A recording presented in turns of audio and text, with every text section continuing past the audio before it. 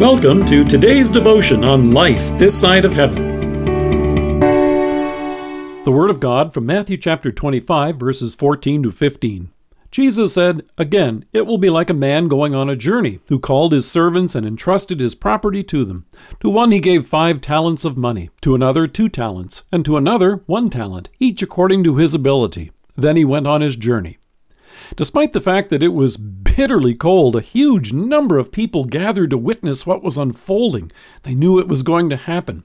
There were flashing lights everywhere. Folks in the streets were using loudspeakers to stir up the crowd. Uniformed police were on the scene, keeping an eye on the crowd, but no one stepped in to stop what was taking place.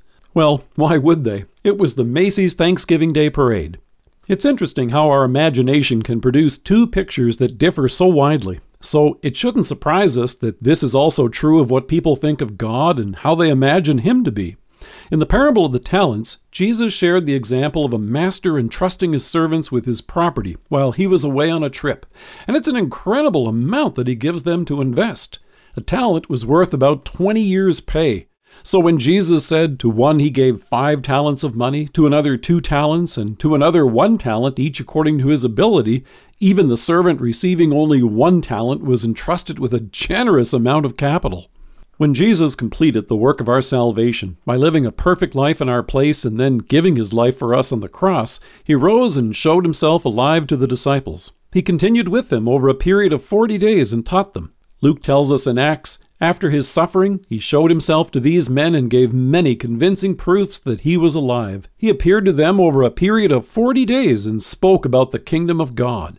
He also told them, "You will receive power when the Holy Spirit comes on you, and you will be my witnesses in Jerusalem and in all Judea and Samaria, and to the ends of the earth." So, like the master in the parable, he would return, but it wouldn't be right away. In the meantime, God told them to get busy.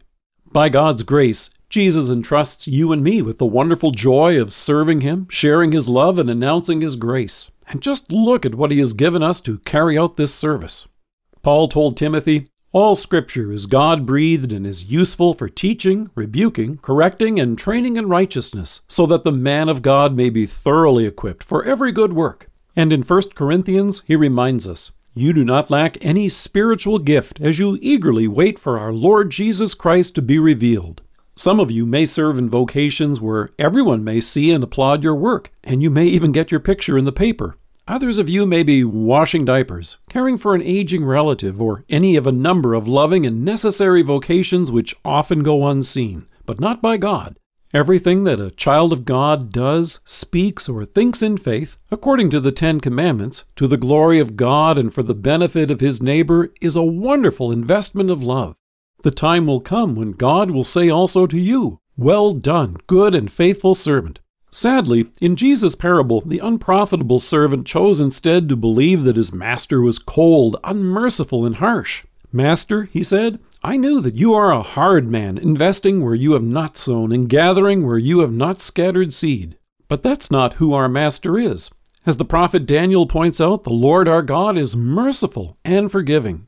Thankfully, you and I don't have to imagine what God is like or what He thinks of us. In love, He sent His Son to rescue us from our sins, to die for us on the cross, and to bring to us forgiveness and eternal life.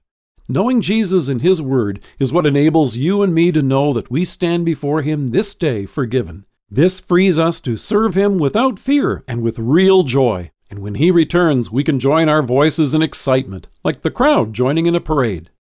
Let us pray. Loving Savior, thank you that I may serve you in gratitude and joy again this day. Amen.